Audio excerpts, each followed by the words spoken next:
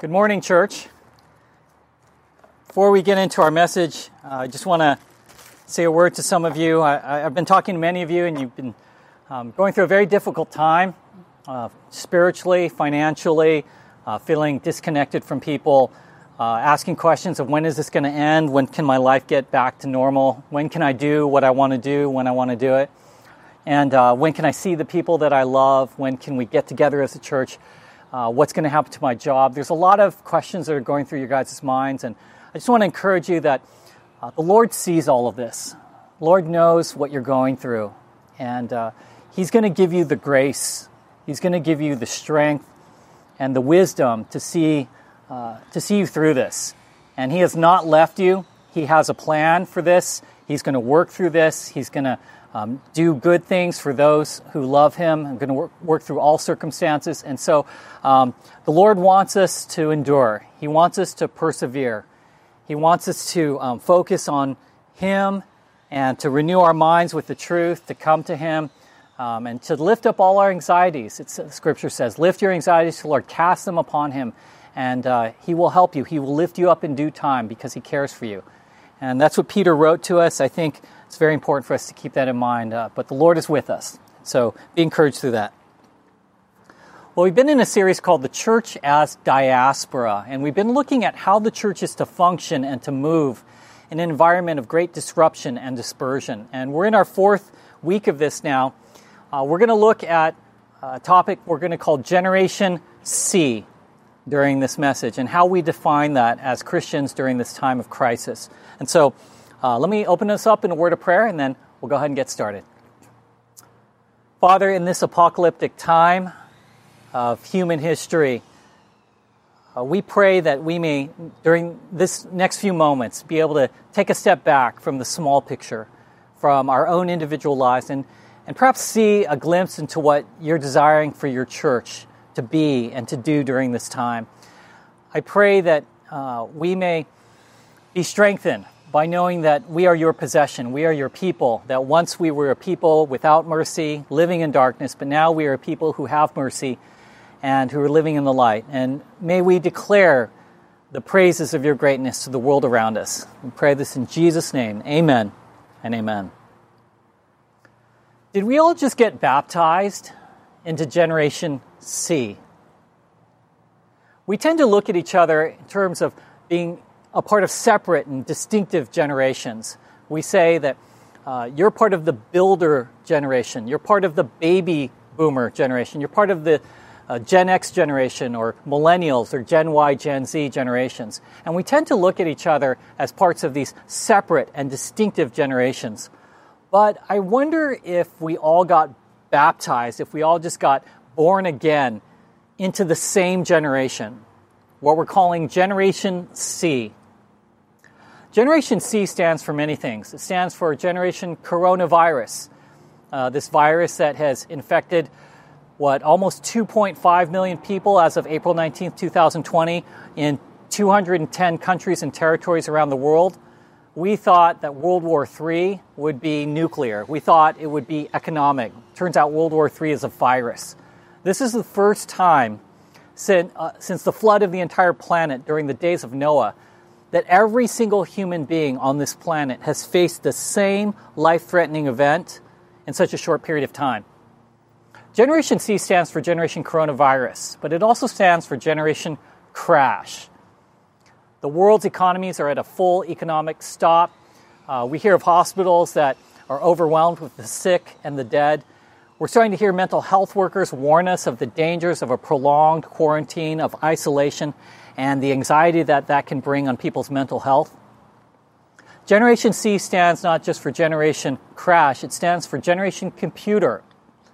We have seen through this coronavirus crisis us go from an addiction to technology to seeing technology as our lifeline. And we will see in the future it morph into technology as our biology. This time will be known as Generation Computer, but Generation C stands also for Generation Christian-less culture. Christian-less culture. We were well into the post-Christian age before the coronavirus crisis. This is a time when Christian beliefs and church attendance are at its lowest point in the past 50 years, since going back to the mid-1970s. And people describe themselves today not primarily as Christian, not primarily as devoted to church, but I'm spiritual, I'm good, I'm just not into organized Christian religion. 1 out of every 3 people who are self-quarantined right now describe themselves as such. And so culture is rapidly moving away from Christ and the church. And is that what this generation is going to be known for? Are we going to be known for Generation C, standing for Generation Coronavirus, Crash, Computer, Christian-less culture? Or will Generation C be known for something else? How will the future history of this time remember Generation C? Is it possible that God has a different plan in mind?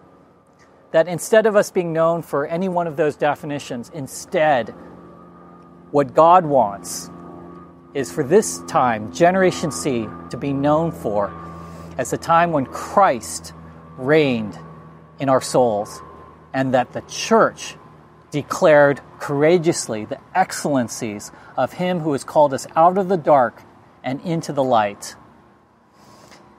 The church needs to rise up to this moment, to define Generation C in the name of Christ and the church. Society has gone through a reset, and we're starting to have conversations about what it will look like to restart our society. Just as society has gone through a reset and will be going through a restart in the future, people's spirituality has also gone through a reset, and it will go through a restart in the future.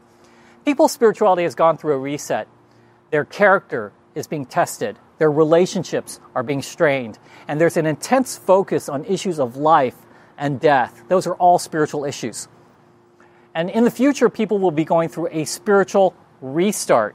The question being posed to the church is, will that spiritual restart continue on with the post-Christian era?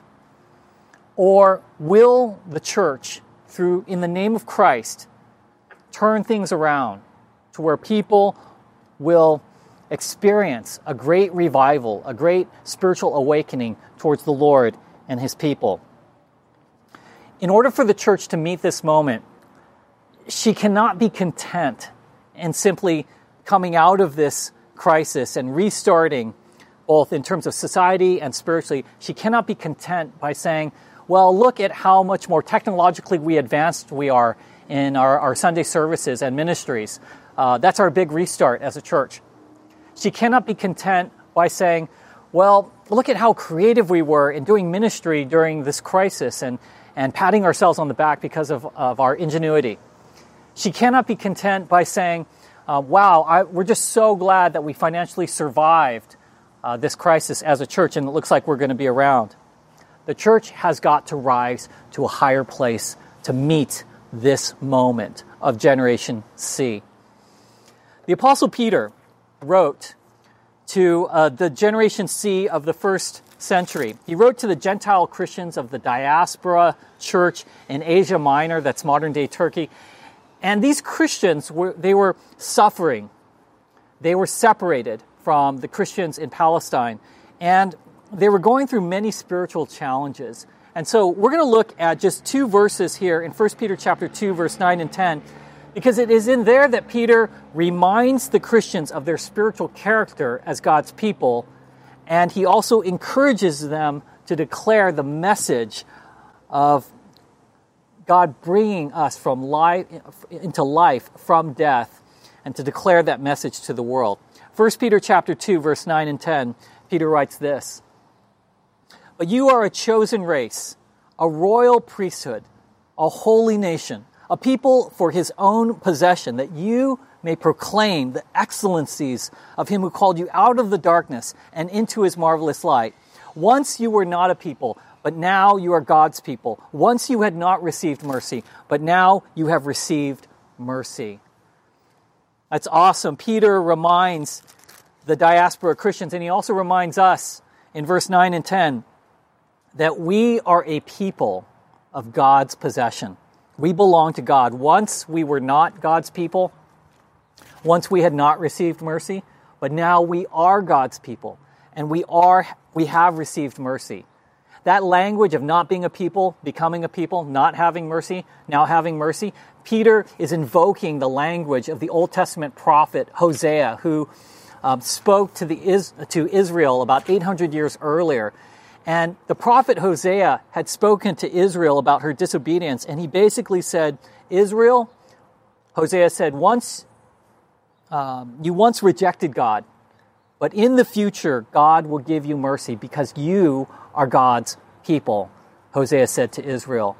And as Hosea said that to Israel, Peter is saying this to the New Testament church, and he's saying this to us. Be reminded that we belong to God.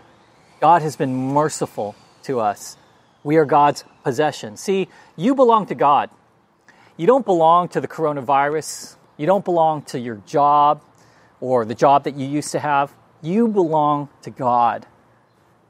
And God is going to take care of His possession, both in this life and in the life to come. And so be encouraged by that. Peter says that in verse 9 and 10 of 1 Peter 2. But he also goes on to say in verse 9 again, he describes who we are as God's people. He says, we are a chosen people, a royal priesthood, a holy nation. He says we're a chosen people. We were chosen through Christ for salvation, for a relationship with Him. We are precious to God through Christ. I'm glad God chose me first, rather than me choosing God first. I think it's much more secure and much more truthful place to be in for God to have chosen me. He says that we're a royal priesthood, that we are royalty. We have the authority of Jesus Christ because Christ lives in us to declare who He is and to have spiritual authority through that. We are a priesthood. That means that God has proudly commissioned all Christians to offer to Him our prayers, our praise, our possessions, our works of service to the people around us. And we are commissioned not only to do that, but God receives that as a blessing, and He is well pleased with that. That is who we are to be reminded of who we are in this world as the church. Verse 9 again, Peter also says that we, as God's chosen people, His royal priesthood, His holy nation, people who are God's possession, who have been shown mercy, that we are now to declare His praises, he says in verse 9, because He has called us out of the dark and into the light. The Apostle Paul said it this way to the Colossian church in Colossians chapter 1. He said that God has moved us from the dark kingdom of darkness into the kingdom of the Son of God. And in that kingdom of Jesus Christ, we receive redemption and forgiveness of sins. And so Peter writes to the diaspora Christians. The Holy Spirit speaks through Peter to remind us that we belong to God, that we are chosen, set apart for a special work of ministry, and that we are to declare the saving message of the gospel to the world around us. That's very encouraging. It's very important that we as a church take a step back into this bigger picture that Peter is reminding us about, of who we are and what we are to do during this time of crisis.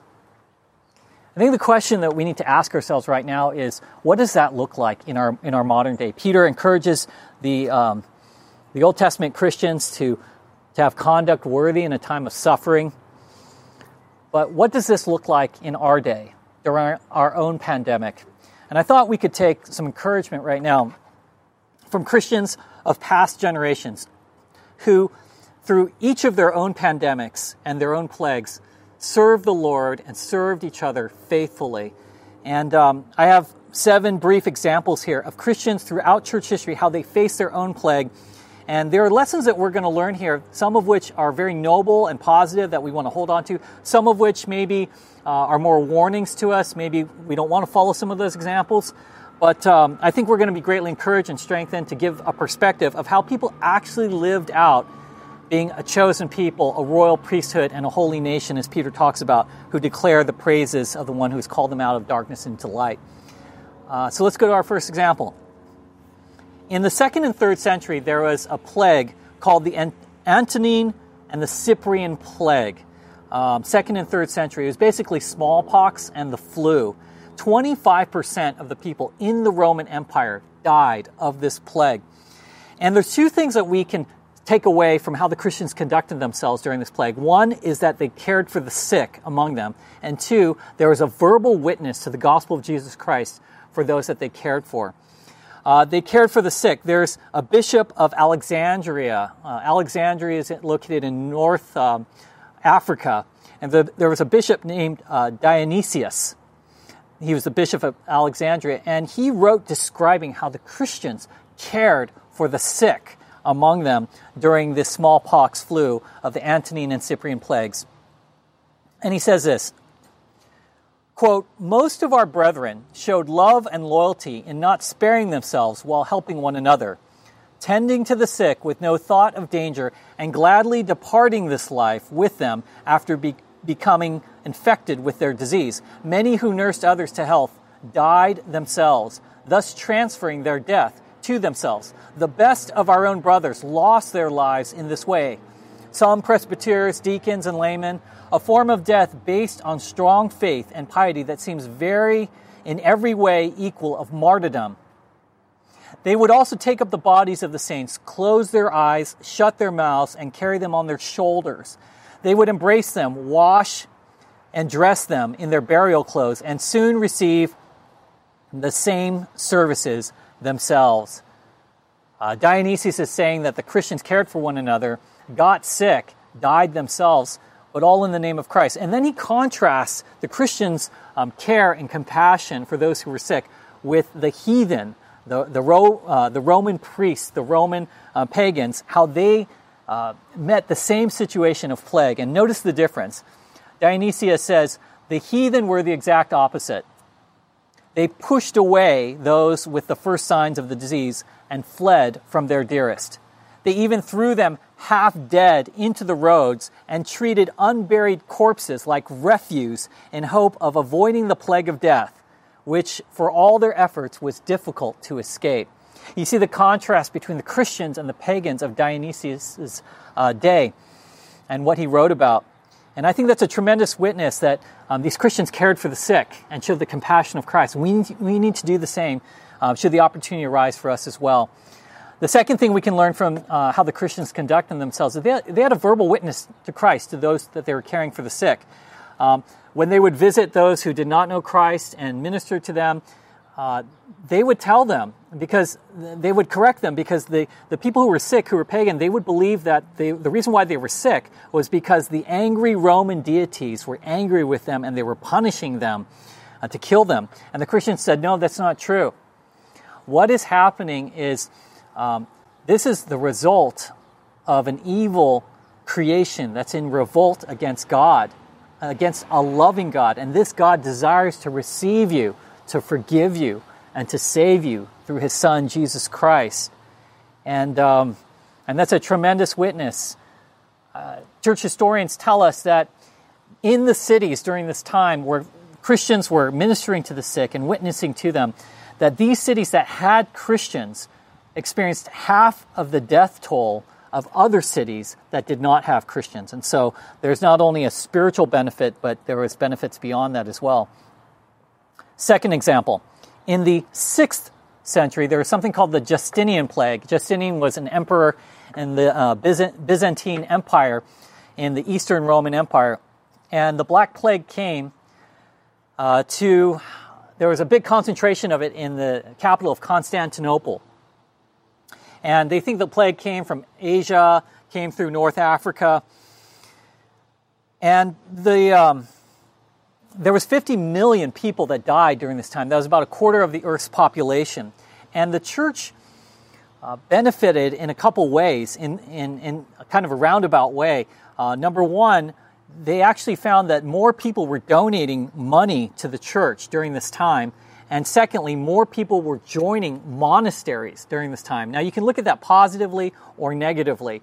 Positively, you can say, well, maybe people gave money to the church to continue on the work of the church, to strengthen the church. Positively, you could say, well, maybe people joined monasteries because they just wanted to be more spiritual and closer to God.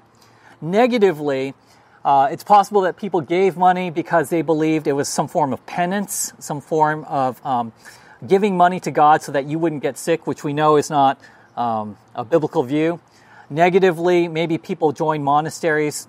Some of their theological views, the monks were really off biblically, but maybe they joined the monastery just to escape the world and to hide out. So might be kind of a mixed bag there during the Justinian plague.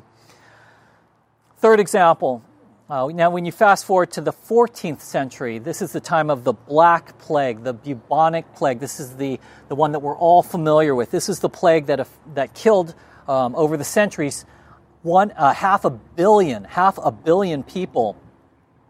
And the church, by and large, did not have any scientific answers during this time. They didn't know where the plague exactly came from. They didn't have a medical solution or antidote. But the church did say that God was judging people, and people believed that. And people looked at the church and said, "You don't have a scientific answer. You're telling me that God is judging me. Maybe I believe that at a certain level, but also I'm looking at you, the church, and the papacy was divided. There was a huge papal schism during this time, and so people were a little bit reluctant to believe in the church, and there was this huge pessimism that fell on the people during this time. This was the time of the Middle Ages, as you know, so it was a dark time, time of great pessimism. And there was two movements that came out of this that represented that. One was something called the flagellation movement, and the second was an art movement called the Danse Macabre movement. Both came out of the church. The flagellation movement had people from the church visiting different towns, and these people who visited towns representing the church would take a whip with cords and pieces of metal at the end of it, and they would start self-whipping themselves as a sign of penance. And the people would watch them, and they would pray and say, "Lord, we repent of our sins." But that kind of self-mutilation is a pretty dark thing, maybe not something that we want to emulate. It seems like Christ went through the self-punishment all on the cross for us. But there was this flagellation movement that came about during that time. And there was a second movement called the Danse Macabre, and this was an art movement of murals that were produced by the church that showed skeletons laughing or smiling as they were dancing with people or dancing in front of them and leading them to the grave. It was an art form that represented the preposterous nature of the situation of the Black Plague. And it was a new art form that arose that embraced death, but also wanted to communicate a seriousness to it and the wild, crazy nature of what was happening, maybe giving expression to what people were feeling in terms of grief and the unbelievable nature of the situation. Fourth example, now when we go to the Protestant Reformation and we look at people like Martin Luther and John Calvin, we find very encouraging examples. Martin Luther, the great Protestant reformer, when the Black Plague came to Wittenberg, that's the city in Germany where he was ministering in, he chose not to leave. He chose to keep his family there. And one of his daughters, Elizabeth, just a newborn, she died before she was 1 year old, she died. And Martin Luther's wife, Katharina, wrote that Katharina believed that Elizabeth, her daughter, probably died because of the plague. And they stayed in Wittenberg. And it was through that experience that Martin Luther wrote a short short treatise called Living and Dying as a Christian, Whether One May Flee from a Deadly Plague. And he wrote this, it's about 10 pages long, I read the entire thing, and Martin Luther has several helpful thoughts here, 4 of them, that I think summarize what he was trying to say, that I think are encouraging to us. Number 1, Martin Luther said that if a plague comes to your area, if you are a pastor or a government official that's been assigned by God to that area, or in general, a Christian in general, that you should try and stay. You should try and stay to minister to the people that are getting sick in the name of loving your neighbor. And so that should be our initial position, to stay and to serve and to represent Christ in the situation we find ourselves in. Number 2, Martin Luther said, but if you look around and you see there's plenty of help, like plenty of other pastors or government officials or many Christians or people are being taken care of, and you as an individual are not specifically needed, then you're free to leave. Because people are loving their neighbor, and it does not require precisely your presence. Number 3, Martin Luther said, even though we should stay in general, if there are Christians that choose to flee, choose to leave, to save their life or because of a conviction of their conscience, Martin Luther said, then don't judge other Christians for doing that. Because there are many examples in the Old and New Testament of Christians fleeing for their lives to save it. And it's very important for a Christian to follow their conscience as well. And so Martin Luther thirdly said,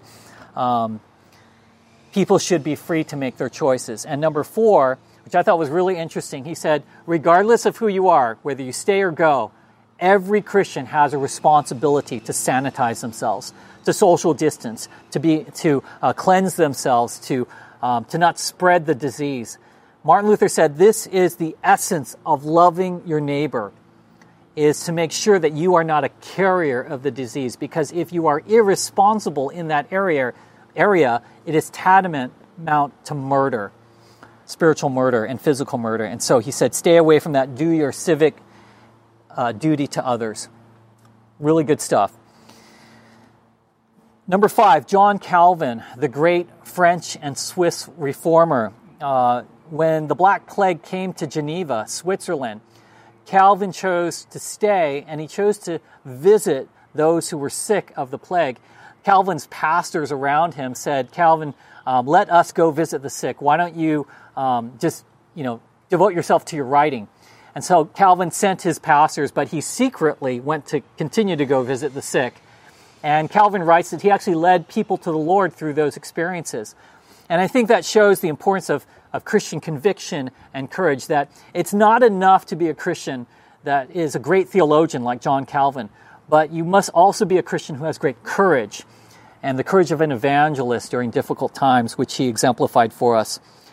Sixth example, in the 17th century, there was a village called Eyam, and that was a village in the wider area called Derbyshire, England. And Derbyshire is in the central area of England, kind of not too far away from Manchester.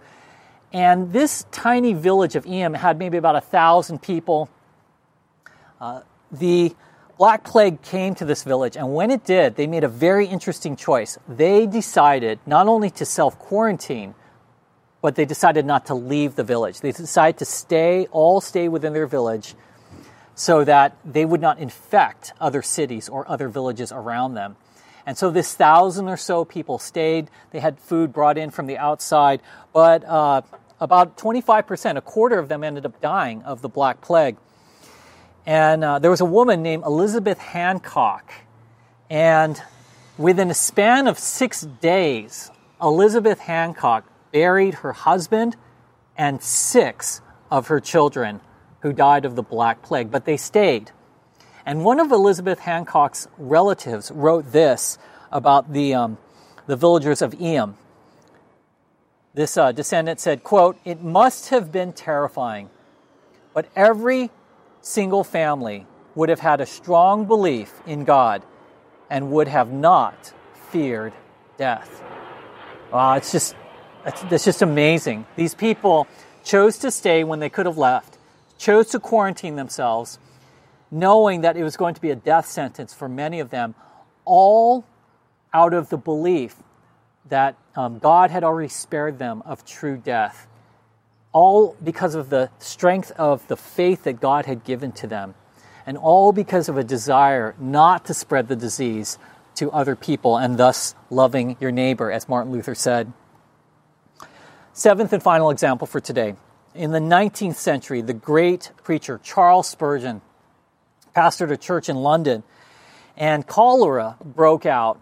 That's a bacteria in the water where people get sick and die from. And Spurgeon made several observations about the outbreak of cholera in the water and what it did to people's spirituality in the church. Number one, Spurgeon said that when they held church gatherings, that they were going to make adjustments. They weren't just going to sit there and say, "Oh, well, God will save us. He'll work the miracle. We'll just continue on as we are. But they actually made adjustments in their church services to protect their parishioners. Number 2, Spurgeon noticed that his visitations to those who were sick of cholera, that the people that he visited told Spurgeon that when he would visit, they sensed the presence of God in their home. And Spurgeon was greatly encouraged by that because he felt like the church is the visible manifestation of the Holy Spirit and Jesus Christ here on the earth. And for people to sense that when a Christian came, showing the compassion and love with the message of truth into their own home, that they would sense God was there. Number 3, Spurgeon noticed that people were more receptive to the gospel, that he would visit them when they were sick, and they were more receptive when they were thinking about issues of life and death. He actually visited people who didn't even go to his church, or didn't go to his church anymore, and he wrote this about his experience visiting people who were sick. He said, quote, "If there is ever a time when the mind is sensitive, it is when death is abroad." He said, "I recollect when I first came to London how anxiously people listened to the gospel, for the cholera was raging terribly. There was little scoffing then," he writes. And he noticed that when people think about issues of life and death during a pandemic, they didn't complain about his presence or the message that he had. They actually wanted to hear it. And he gave a 4th example of another man who was part of his church, and he would scoff at Spurgeon, and he would criticize Spurgeon, but he was part of his church. And when this man who had critiqued him got sick, he actually summoned Charles Spurgeon to come see him. It surprised him.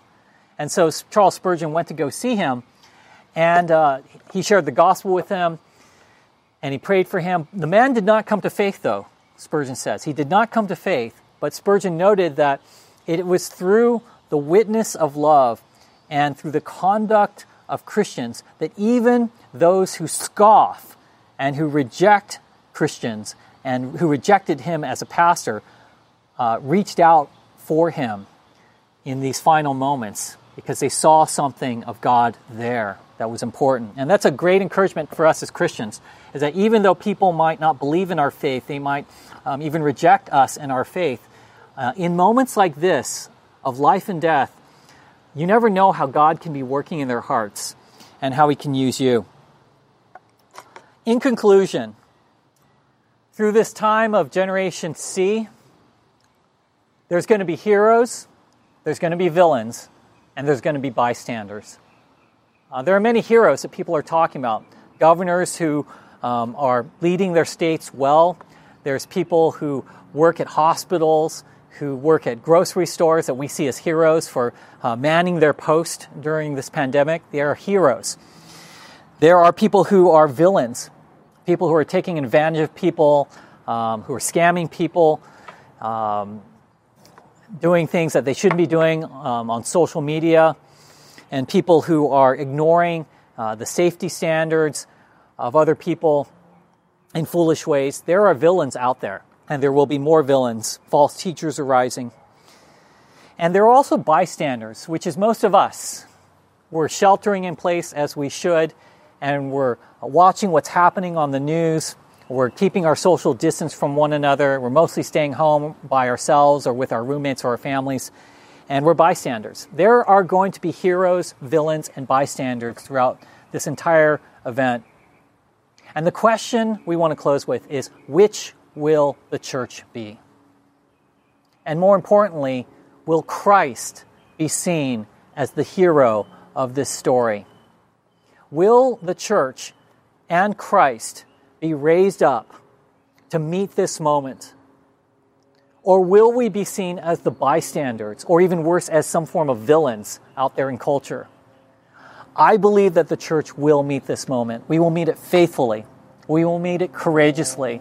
And we will meet this in the grace of the Lord Jesus Christ, who called us out of the darkness, in the words of Peter, and into the light, that we may declare the excellencies of God. That is the moment that we must meet. That is the place that we must rise up to as a church And I believe we are going to meet that moment, and that the church, and more importantly, the name of Christ, will advance into the world, and God will use this time to hopefully turn culture away, that's going away from Christ and away from the church, and turn her back to Christ, turn her back to the church, and that we will play a part in that. Do you believe that? Let's pray together. Father, help us to believe. Help us to believe that you will do immeasurably more than we can ask or imagine through this time, and that the church, through the grace of God, will rise up to meet the moment that Generation C is posing to us. That may this time not be known primarily as Generation Coronavirus, Crash, Computer, Christian-less culture, but may this time be known as the generation where Christ reigned in the souls of his people, and that the church declared the mighty works, the excellencies, the praises of the God who's called us out of the darkness and into his wonderful light. We pray this in Jesus' name. Amen and amen. God bless you guys.